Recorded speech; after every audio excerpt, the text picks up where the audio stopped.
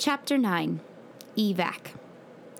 Walking through the woods to the cave was spooky. The pines and ferns, enshrouded with the ever-present fog swirling around them, gave a movie set feel for one of the grimmer Grimm's fairy tales. Wingnut was snorting as he related the story he had promised to tell me during last week's fire drill. My dad told me that when he was in school after World War II, they had air raid drills, and they couldn't talk or laugh or breathe almost. Sounds familiar, I mumbled, tripping over a rotten log. The all-clear sound was a gong, you know. Gong! My father was sort of the class clown, and he couldn't help himself, and he whispered to his friend, "That was the sound of the bomb hitting the Empire State Building." They started to laugh and couldn't stop and got into big trouble. Lots of detention. To pay tribute to his dad, Wing started to laugh uncontrollably, stopping when a branch slapped him in the face. The cave loomed ahead. Flashlights in hand, we entered. 5 beams bounced around the far walls of the chamber. "Stop pushing me, you oaf!" Ratchet shoved her elbow into Wingnut's middle. She pushed her glasses up her nose, arranged her braids, and continued to pick her way around the boulders at the entrance to the cave. I spotted Wing bringing his arm back, ready to deliver a powerhouse punch to any part of Ratchet he could land on. I tripped on a stone, but reached him just in time, grabbing his arm. Wing and Ratchet were not the best match among the Buccaneers. "Stop," I hissed. "Can't you two stow it for a half hour?" "Stow it?" chuckled Wing. "Spirit of Jon Buccleigh taking you over?" "Shut up. You are an oaf." We had made it inside. The cave was just a high-ceilinged chamber about 20 by 40 feet. Bletch and Snap were a well-oiled team. Bletch's voice had already changed, and his deep baritone bounced off the cave walls. "There's another room, you know." "What?" came a chorus from the rest of us, sounding hollow with a faint echo, as is common in caves. "Yeah, Snap and me found it one day when we were exploring." "Where?" Snap pointed, and Bletch headed for a solid wall. We all stared, craning our necks to see an opening in the wall of the cave. Bletch knelt and disappeared. "Oh," chorused the group. Ratchet screamed, "He's disappeared! I knew this stupid cave was haunted! Now you've done it!" She flung at Snap. Your precious boyfriend is just in the next chamber." Boyfriend, what do you know? I wonder if Bletch knows. As if by signal, Bletch calmed everyone's fears, yelling up to the group, "Come on and take a look." Red-faced in the beam of my flashlight, Ratchet looked down the hole by the back wall of the cave. We had never explored the back of the cave. We didn't come here often because we used our clubhouse on the beach. It was a bit of a hike through the woods to get here. The floor to the cave did begin to dip toward the back wall about 7 feet from that wall. Partially hidden behind a small scattering of rocks was an opening. Circling it, we aimed our flashlights into the hole, blinding Bletch, who uttered a muffled "jerks," and possibly a few other words Father Felix told us would be a direct ticket to hell. The drop into that chamber was about 6 feet. "Come on down," Bletch invited. One by one, we descended into the next chamber. "Do you think this is where Jon Buccleigh hid his loot?" Wing asked. "Is this the only other chamber?" I asked. We don't know," said Snap. "We just didn't look past here. Seemed dangerous to do without anyone knowing we were in the cave." "Good thinking," I agreed. "Okay, let's get down to business. The oath, please." We formed a circle, holding hands. This was a crazy stretch for this group. Snap, Bletch, and Wing really didn't want to hold hands, at least not with each other. In fact, it usually took a few minutes of slapping each other to get order. Heads bent, we repeated, No lies, only facts, good deeds, best friends. The words echoed slightly, leaving a trace of a ringing in my ears. Breaking handholds, we all gave a single clap and found a spot to sit on the floor.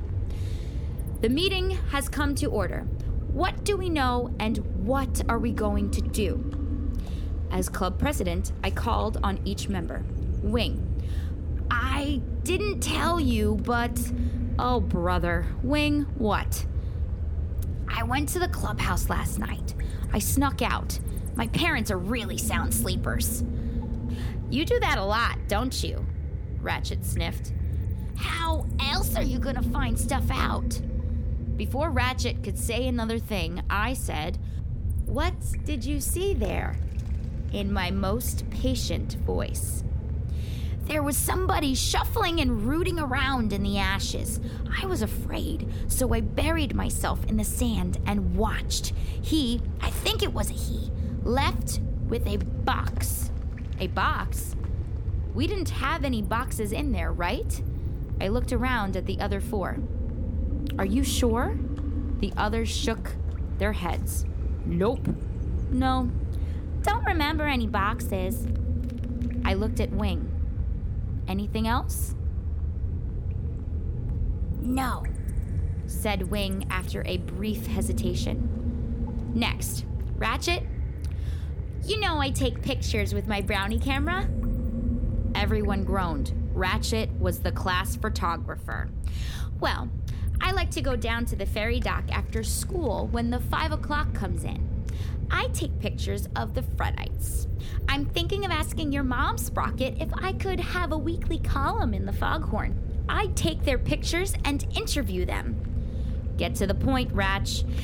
Yeah, it's that there are strangers sometimes.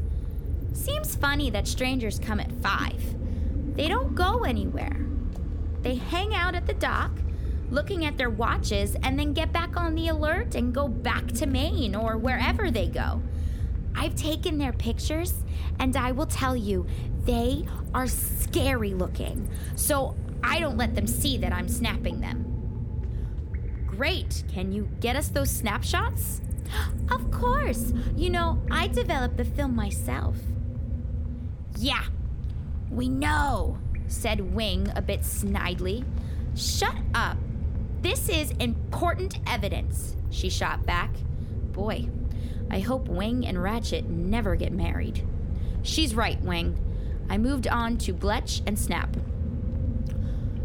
Me and Snap have a theory.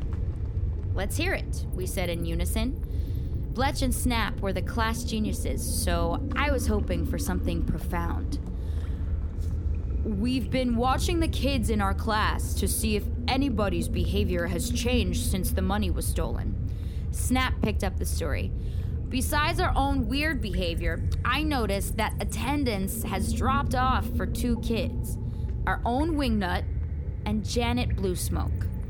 We know that Wing is just a stupid chronic truant, but we think Janet's absences are mysterious because her mother is the school nurse. So we think Janet may know something. What? We don't know. Yeah, that is strange. I couldn't tell them about the threatening letter her mother received, and I hope to find out more when I got home. We have enough to go on here. Let's take these leads, split up, and gather more info. Ratchet, continue what you are doing. Wing, since you are successful at sneaking out at night, continue your surveillance of the beach hut. Your parents are going to kill me. Snap and Bletch, you two and me. We're going to split up the school, students, and faculty. Yeah, the nuns and Father Felix. And we are going to watch them. Somebody knows something. The group did a short drum beat on the floor, sounding loud and a little ominous in the cave. Before we go, be careful. Look at what we have here.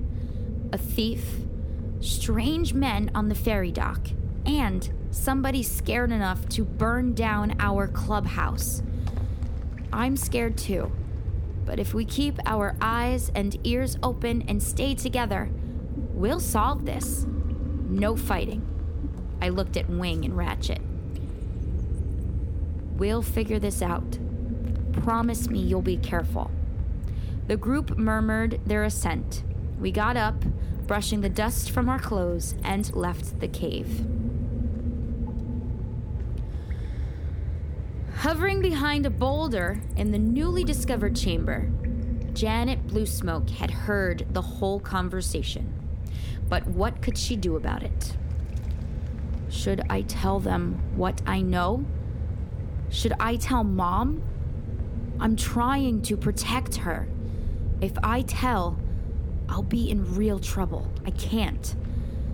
I have to solve this myself, Janet thought.